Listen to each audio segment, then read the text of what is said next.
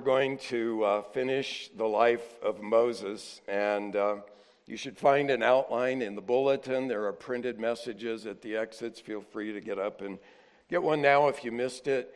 Several have asked, did you plan this series to coincide with when you retire? And the answer is no. I planned this series long before I knew Dave Barry existed. And I had no idea. I knew I was planning to retire after Stan did, but I had no idea where we would be in the process. And in the providence of God, it's kind of coincided with the timing of things. And my wife said, I sure hope that this last message isn't prophetic on the death of Moses. And I said, well, I hope not too, but I'd like to keep kicking for another decade or two here. But we come to the final chapter in Deuteronomy that tells us about Moses' departure from this earth and his handoff of his ministry to Joshua. So follow along as I read. Verse 1, Now Moses went up from the plains of Moab to Mount Nebo to the top of Pisgah, which is opposite Jericho. And the Lord showed him all the land, Gilead as far as Dan, that's way in the north, and all Naphtali and the land of Ephraim and Manasseh, and all the land of Judah as far as the western sea. So the picture's going around kind of counterclockwise from the north. And the Negev, that's the desert down in the south. And the plain in the valley of Jericho, that's to the east of Jerusalem, the city of palm trees, as far as Zoar. Then the Lord said to him, This is the land which I swore to Abraham, Isaac, and Jacob, saying, I will give it to your descendants. I've let you see it with your eyes, but you shall not go over there.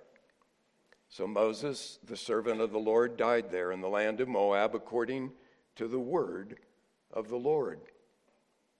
And he buried him in the valley in the land of Moab, opposite Beth Peor, but no man knows his burial place to this day. Although Moses was 120 years old when he died, his eye was not dim, nor his vigor abated. So the sons of Israel wept for Moses in the plains of Moab 30 days. Then the days of weeping and mourning for Moses came to an end. Now Joshua, the son of Nun, was filled with the spirit of wisdom, for Moses had laid his hands on him. And the sons of Israel listened to him and did as the Lord had commanded Moses. Since that time, no prophet has risen in Israel like Moses, whom the Lord knew face to face. For all the signs and wonders which the Lord sent him to perform in the land of Egypt against Pharaoh, all his servants and all his land, and for all the mighty power and all the great terror which Moses performed in the sight of all Israel. I admit that maybe I'm weird, but I often read obituaries in the local paper, even for people I don't know. I find it interesting to read what family members say about their departed loved one. What are they remembered for? And most often it's their relationships with family or friends, their careers, their favorite activities and hobbies. But it's not just interesting, it's also kind of sobering to read those obituaries, because I realize that one day someone will write one on me. And what will I be remembered for? One time in California, I had a funny experience. The phone rang, and the woman on the other end said, Father Cole. And I said, well, I do have children, and I am a father, and my name is Cole. But I said, are you looking for the Catholic priest? And she said, yes. And I said, well, just a minute, I'll get his number for you. And she said, well, you're a reverend, aren't you? And I said, well, I am the pastor of a church here. And she said, oh, that'll do. And I said, how can I help you? And she said, well, my father died, and I need someone to conduct the funeral. So I met with her and her two siblings, three of them all together, all young adults, in their 30s probably. And in the course of talking about the funeral service, I said something like, well, you know, at a time of loss and death, you might be interested to know what the Bible says about how you can have eternal life. And I proceeded to share John 3:16 with them, that whoever believes in Jesus will not perish but have eternal life. And the woman who had called me was growing increasingly agitated, and she finally blurted out and said, "Are you saying our dad's in hell?" And I said to her, "Ma'am, I didn't know your father at all. And I have no idea what his relationship with God was." I said, I just thought that you would want to know how you can be sure that you'll go to heaven when you die. And she sort of calmed down, and we got through the meeting. And since I didn't know the man, I asked them to do the eulogy. So at the funeral, the three of them got up at the pulpit and, you know, put their arms around each other, and they read a prepared eulogy that you could title, "We Remember Dad." We remember Dad going into the bar and buying a round of drinks for all his buddies because Dad loved going to the bar. We remember Dad going into the supermarket and flirting with all of the young clerks because Dad liked cute young women. And basically they were saying, we remember Dad as a dirty old drunk, you know. And then I got up and preached the gospel, and my associate who was sitting in the back was doing all he could to keep from busting out laughing at the disparity of this funeral service. But the important question that all of us need to ask is not how would you like your family and friends to remember you when you pass away, but what would God say if he wrote your obituary? And in our text, we have the obituary that God wrote about Moses, his servant. It was added, according to verse 10, sometime after Moses died, of course. He couldn't have written this chapter himself. But I believe that all Scripture is inspired by God, and so whoever wrote this chapter was inspired by God to add it to Deuteronomy. And so I believe that this is God's inspired obituary on this great prophet Moses. And the lesson for us is that since we all will stand before God, we need to live with his obituary for our lives constantly in view. What is the Lord going to say? And there are basically three options with some breadth under each one. I hope for every one of us will hear, "Well done, good and faithful servant." Some of us, you might hear him say, "Well, your works are over there on the bonfire, but by my grace, come on in." Paul in 1 Corinthians 3 says, some, their works are going up in smoke, but they will be saved. He doesn't use this phrase, but kind of by the skin of their teeth. Or, I hope nobody hears the awful words of Matthew 7:23, "I never knew you. Depart from me, you who practice lawlessness." 4 lessons I'd like to bring out from Moses' obituary in Deuteronomy 34. The first one is that since we all will die, unless, of course, the Lord Jesus returns first, we need to live with eternity in view of our lives. Now, last week, we looked at what Moses knew about God, and he knew God very well. God spoke with him face to face in a manner that he didn't even speak with his brother and sister, Aaron and Miriam. He didn't speak that way with other prophets, but it's interesting that when we come to the end and we read God's obituary on Moses, he doesn't mention Moses knowing God. He mentions God knowing Moses in verse 10. It says, "Whom the Lord knew face to face." The Lord knew Moses. And that parallels in reverse the Lord's terrible words that I just cited from Matthew 7:23, I never knew you. I never knew you. He doesn't say you never knew me, but I never knew you. And so it seems to me that a very crucial question is not, do you purport to know God, but does God truly know you?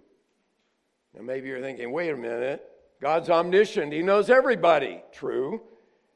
But when it talks in the Bible about God knowing someone, it's referring to God's foreknowledge of that person, and all scholars agree that God's foreknowledge means that he chooses that person to know him. He knows them in advance. In Romans chapter 8, verses 29 and 30, Paul gives that great unbreakable chain. For those whom he foreknew, he also predestined to become conformed to the image of his Son, so that he would be the firstborn among many brethren. And those whom he predestined, he also called. And these whom he called, he also justified. And these whom he justified, he also glorified. Now, many people are mistaken because they think, well, God's foreknowledge knows that he looked down through history and knew that I would choose him. That is not what the Bible teaches. And I can't go into and defend that now. If you want that, go to my message in Romans 8:29. But all scholars agree God's foreknowledge means that he chose to know you before you existed. Well, now maybe you're thinking, oh great, what if God didn't choose me? What if God didn't predestine me to eternal life? Then what? The Bible never presents the doctrine of God's election or predestination of someone to discourage anyone from coming to Jesus Christ. The Bible always addresses sinners with the message, come. It ends on that note. Come, come, come. Let the Spirit and the bride say, come. Let the one who's thirsty come and drink of the water of life freely. And you know Jesus' invitation that he gave to every weary soul in Matthew 11:28.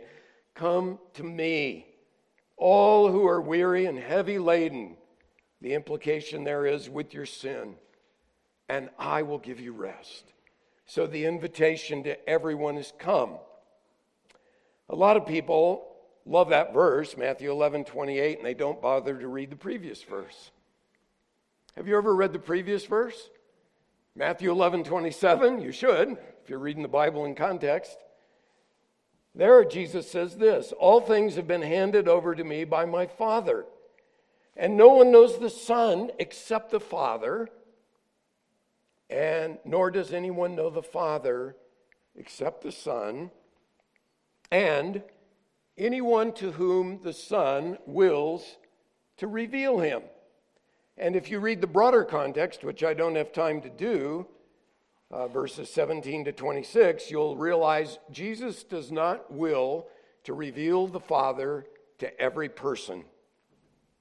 He's selective in who he does that. He reveals the Father to those to whom the Father has granted such knowledge. And I put several verses there in the printed notes if you want to see where I'm coming from on that claim.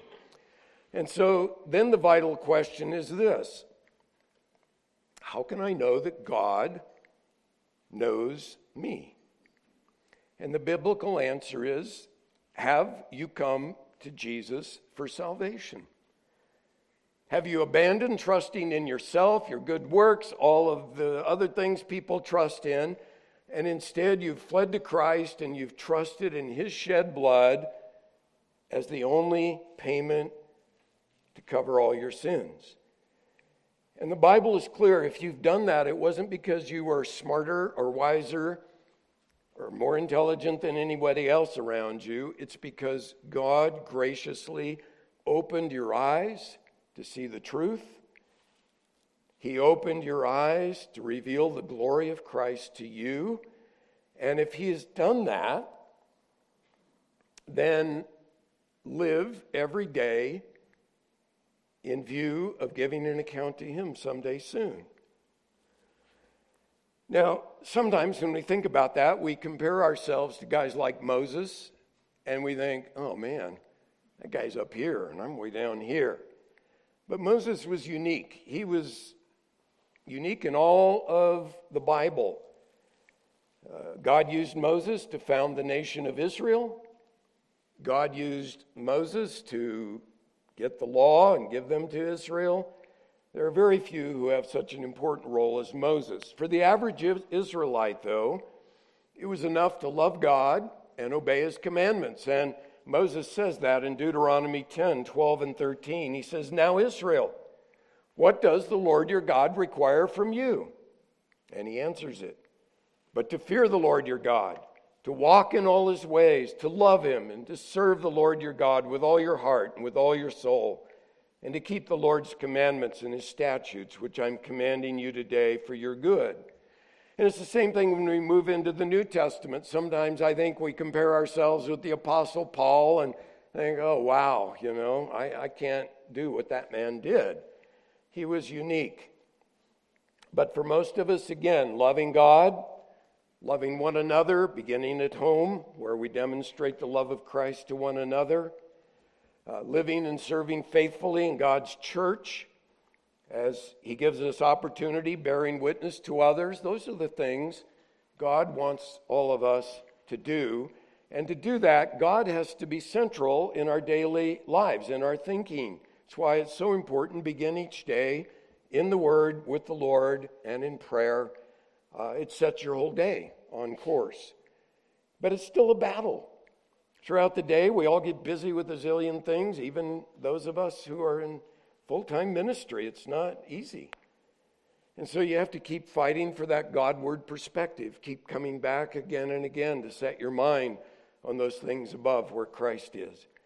But live in view of the fact someday God is going to write my obituary. And what do I want him to say?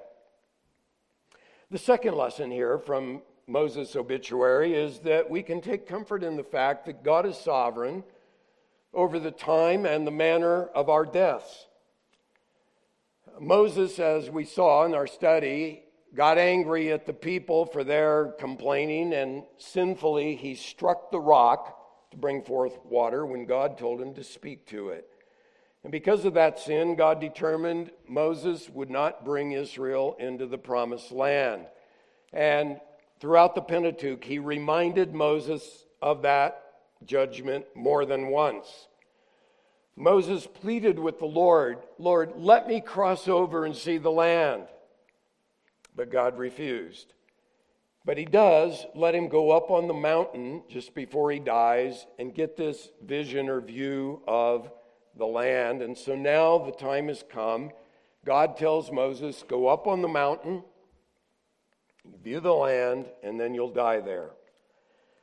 He says that back in Deuteronomy 32. But the comforting thing is this: God is sovereign over when and how we all die.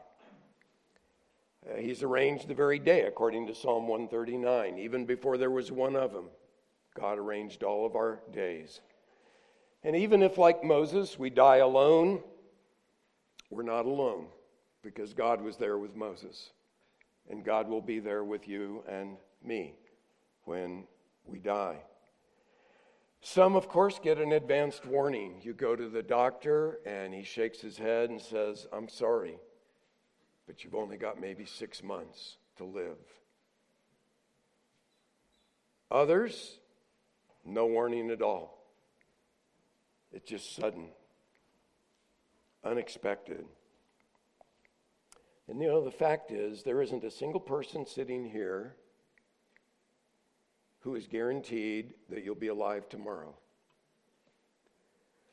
I've said that often in sermons, and I said it once in California in a sermon. And in the congregation that day was an older couple who had moved to a little warmer place. We were in the mountains over there where it snowed, and they'd moved down to the warmer area. But they were back that Sunday visiting. On their return home, a driver crossed over the center line, hit them head on The wife was killed instantly. The husband was permanently disabled in a wheelchair the rest of his life. And I had to do her memorial service. They didn't know that would be their last day. My daughter and her husband recently, the ones in Thailand, recently emailed and said that they knew a young couple from when they were in Bible school who were serving in Brazil, and the husband in his 30s was out playing soccer with a bunch of guys and fell down and died. He didn't think, this soccer game is my last act on earth. Another time in California, there was a young couple serving with crew, and they just got away for a weekend at Palm Springs, and he was getting out of the jacuzzi, and he was dizzy, and he fell down and hit his head and went to be with the Lord. And again, I'm sure he wasn't thinking as he got into that jacuzzi, this is my last act on earth. But it was. So some get a warning, some don't. With Moses, it wasn't a health issue. It says in verse 7 that his eye was not dim and his vigor was not abated. Rather, he died because of verse 5, according to the word of the Lord. And he went up to that mountain knowing that he was going to die. That'd be kind of scary. I'm going to die up there. But he went calmly. And John Calvin points out, such willing submission proceeded from no other source than faith in God's grace, whereby alone all terror is mitigated and set at rest, and the bitterness of death is sweetened.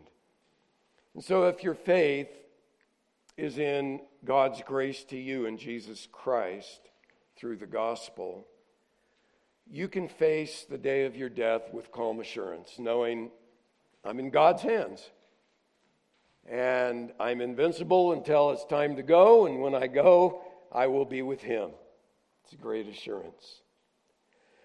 A third lesson for us here out of Moses' obituary is that even the greatest of leaders may die with disappointments and unanswered prayers. In spite of his failure in striking the rock at Meribah and God's judgment, you're not going to lead them into the land, verse 5 says, Moses, the servant of the Lord. That's a great designation. He was the servant of the Lord. And that means God's hand was still on his servant, but God's holiness required that his disobedience have this severe consequence of not leading Israel into the land. And it was a lesson to all of Israel that we must treat God as holy. He is holy. We must treat him as holy.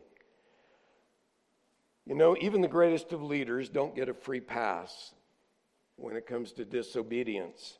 In fact, the Bible says that we who teach will incur a stricter judgment than those who do not teach. And David, you see it, when he sinned with Bathsheba, God forgave his sin, but he didn't lighten the consequences of his sin. There was a baby conceived in David's sin with Bathsheba, and David humbled himself, fasted, and prayed for a week that that child would live, and God took the child. And then, as you read the narrative, there was problem after problem after problem in David's family tied back to his sin.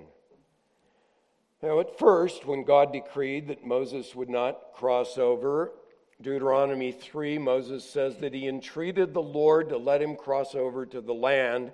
And then in Deuteronomy 3:26, the Lord said to Moses, enough, speak to me no more about this matter. And so in that chapter, Moses then shifts his focus and says, well, God, what about these people? And God appoints Joshua to succeed Moses. The Lord, however, was gracious, and so at the end here, he allows Moses to go up on this mountain and get this view of the promised land. And I think verse 7 is in there about Moses' eye not dim and his vigor not abated to show the grace of God. Number one, for a 120-year-old man to climb a steep, rugged mountain with no trail, you got to have some vigor. You got to have some strength to do that. And God graciously gave Moses, without a walker, the strength to get up on top of that mountain. And then it says, his eye was not dim. And so he got a vision of all the land without eyeglasses. He could look out without binoculars and see the land. Now you have to ask the question, though, are verses 1 to 3 literal? I mean, was this a supernatural vision of the land? Because it would be impossible from a mountain there across the Jordan River to see everything that is described in verses 1 through 3. For one thing, the mountains surrounding Jerusalem would block your view of the Western Sea, the Mediterranean. So it could have been a spiritual vision. In the Gospels, Satan took Jesus up to a high mountain and showed him all the kingdoms of the earth. Well, that had to be a spiritual vision, because you couldn't see all the kingdoms of the earth from a mountain somewhere around there. Could have been that, or maybe the text is just using hyperbole, saying he got this vast view of the promised land. We don't know. As he gazed at the land, though, one commentator observed that he must have had a sense of accomplishment mixed with disappointment. He thought about all that God had used him to do, the accomplishments. He had led these descendants of Abraham, Isaac, and Jacob out of centuries of cruel slavery in Egypt. He had seen God part the Red Sea and lead them across to save them from their enemies. And then God brought that sea back on their enemies so that Israel was able to go on into the wilderness. He had seen the daily manna. He'd seen water from the rock, the quail that met their need for meat. There was that cloud that protected them during the day from that blazing desert sun, and then the pillar of fire at night to give them warmth and light. There was the 10 Commandments that God had given Moses on the mountain, and the other laws that governed God's people. There was the pattern for the tabernacle, and now it was built, and all of the instructions about worship and sacrifice and the priests and all of that. And all of that was in place. And he had showed Moses how to organize the leadership of the nation.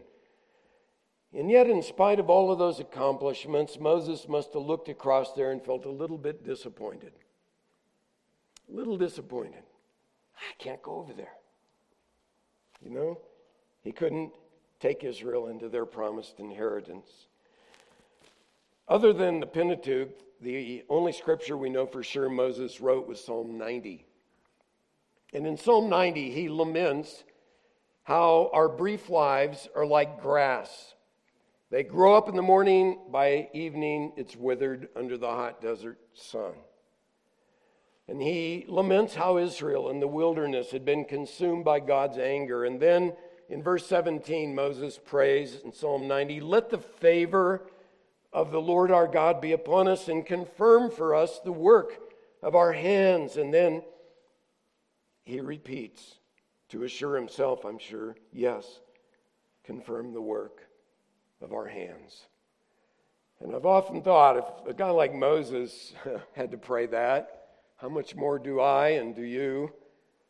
You know, our works are so feeble, but Lord, would you confirm for us the work of our hands? And the longer I've been a pastor, the more I'm painfully aware of my many shortcomings and how, God, it's got to be your grace and your power, because there are many times I confess I have not prayed as often or as fervently as I should about a problem. I wrestle with unanswered prayers, broken marriages that remain broken. I feel disappointment and discouragement over people who leave the church after I have sought to help them. And, you know, there are disappointments. The worst are when people fall away from the Lord. But God is still gracious And he lets us kind of get up on the mountain and get a glimpse of the land. And that's in the book of Revelation or in the rest of the New Testament that promises Jesus is coming back. And when he comes, he's going to win big time. And his kingdom will come. And he's going to triumph, and his kingdom will endure forever. Now, in Moses' case, he had two unfulfilled prayers. You remember back in Exodus 33, he said, God, show me your glory. God said, can't do that, Moses. Can't do that. I'll cover you with my hand, and you'll get kind of a glimpse of my back. And then the other prayer in Deuteronomy 3:25, Moses said, let me cross over and see the fair land. And God said, I'll take you up on the mountain, and you get a glimpse of it over there, but you're not going to set foot in it. You know what? By God's grace, both of those prayers have been answered. Because on the Mount of Transfiguration, Moses stood there with Elijah and the disciples, Peter, James, and John, and they saw the glory of Jesus. His face shone like the sun, and he was clothed in white raiment, and he saw the glory. And you know where he was standing? In the land. He was in the land. So God is gracious, isn't he? And, you know, you might die with disappointments. And you might die with unanswered prayers. But when you die, you're going to see the glory of Jesus. And you're going to have your feet in the land, so to speak. The blessings of heaven are going to make up for more than all of the disappointments that you have experienced in this mortal life. So the first lesson of Moses' obituary is that since we're all going to die, we need to live every day with eternity in view. The second lesson is we can take comfort in God's sovereignty regarding the time and the manner of our death under his control.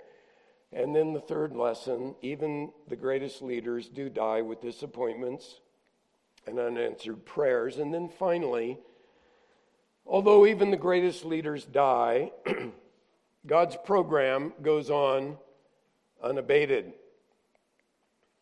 Al Mohler tells the story of an old preacher who was trying to impress on younger preachers to remember, you're going to die. And he said to these younger preachers, they're going to put you in a box, and they're going to put the box in the ground, and they're going to throw dirt on your face, and then they're all going to go back to the church and eat potato salad.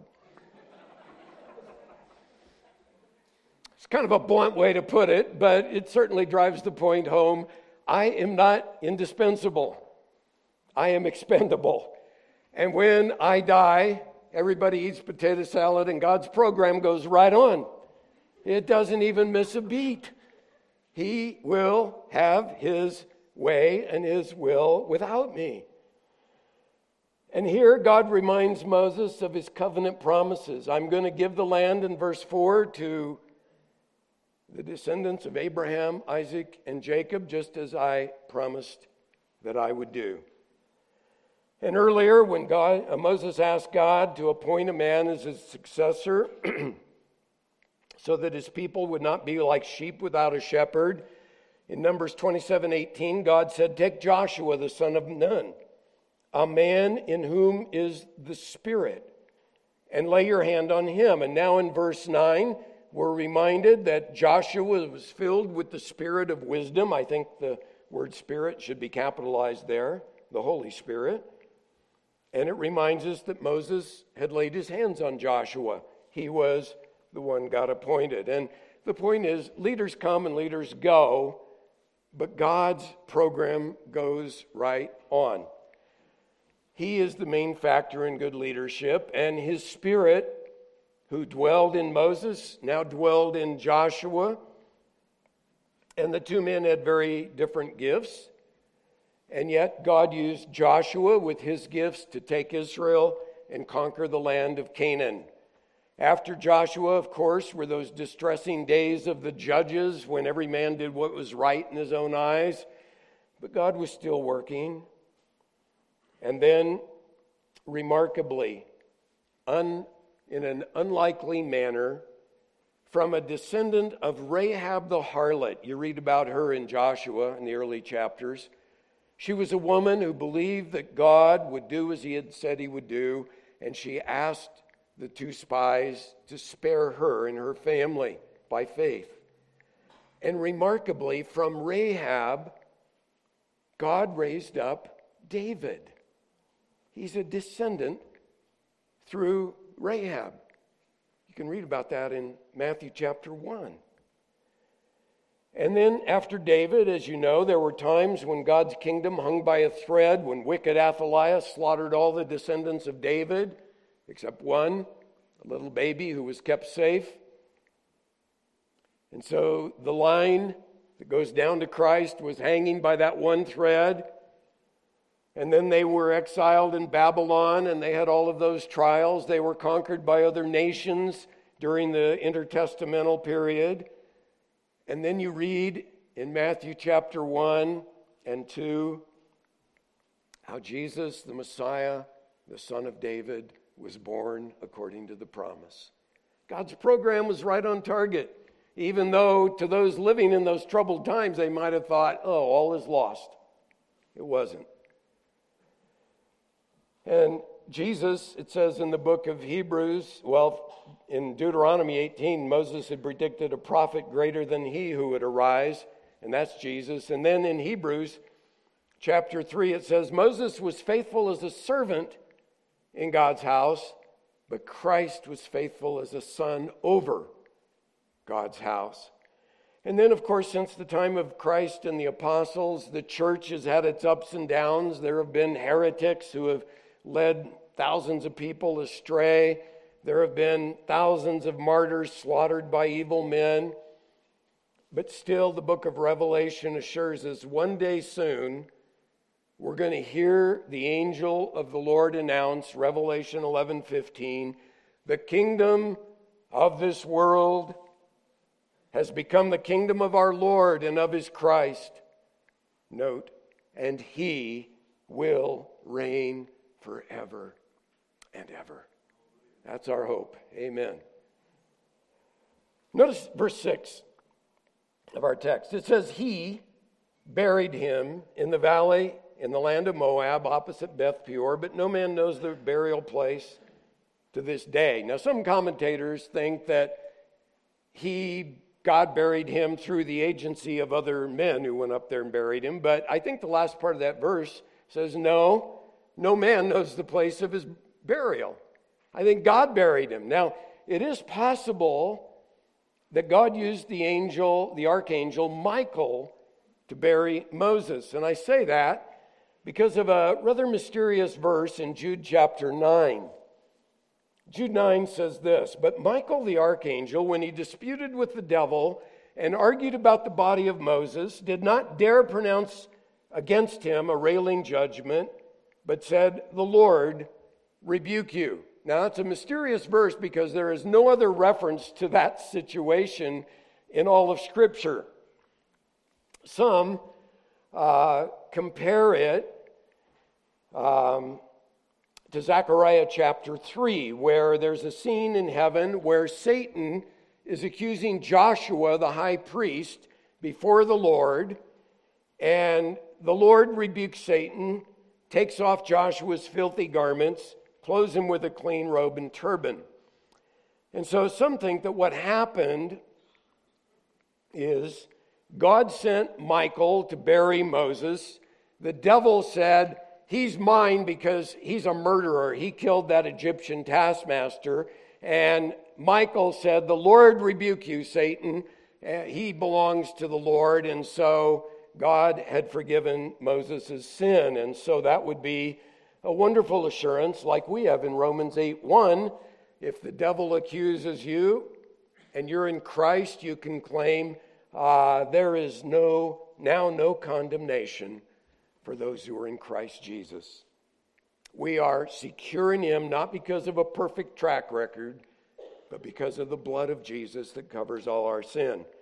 Another theory is that maybe Satan wanted Moses' body to set up a shrine where Israel would fall into idolatry going and worshiping the body of Moses. You know, they did that with the brass serpent, the bronze serpent, and Hezekiah had to finally destroy it. Today, you have Roman Catholics in the Orthodox Church who venerate relics, you know, supposed pieces of the cross or bones of the apostles and all that kind of thing. The Bible is clear. We are to worship no one other than the Lord Jesus himself. Now, even though Israel often complained against Moses, they accused him of taking them out in the desert to kill them and their children. When he dies, verse 8 says, they mourned for him 30 days. And the lesson there is, we often don't realize the blessing that our loved ones are until they're gone. And so make sure while your loved ones are living that you tell them you appreciate them, you love them, because you know, you can't do that when they're gone. And then the end of the verse says, the days of weeping and mourning for Moses came to an end. And even when a loved one dies, there comes a point you have to move on and just establish a new normal without them. You have the hope you'll be reunited with them in heaven, but you can't grieve forever. So God's obituary then of this great prophet Moses should make us think often about what he's going to say someday about us. Back in the 1980s, I read an interview, I think it was in Christianity Today, and I combed my files, and after about an hour I couldn't find it. So this is memory, okay? I don't have the exact printed source. I'll find it someday when I go through my files. But there was an interview with Jerry Falwell. At the time, Jerry Falwell was the pastor of a 20,000 member church. Their services were on television nationwide every Sunday. Falwell was the founder and president of Liberty University, now a large thriving university back in Virginia. He was at the time the founder and president of the Moral Majority that had helped bring Ronald Reagan into the presidency and was having a great impact on American politics. And I remember the interviewer asked Falwell, what do you want to be remembered for? Now, in light of who he was, you know, he was a very famous and successful man by any standard. I admit he wasn't my favorite guy at the time until I read this response. And he shot up in my estimation. Falwell said this, I want to be remembered as a godly husband to my wife, a godly father to my children, and a godly pastor over Christ Church. And I thought, wow, he nailed it. He didn't let his fame and his success go to his head. And I'll always remember that because I thought, exactly, that's what I want to be remembered for. So what do you want to be remembered for? Whatever your gifts and whatever your calling in life, I think the life of Moses, the servant of the Lord, should motivate us to want God to say at our obituary, he or she was my faithful servant.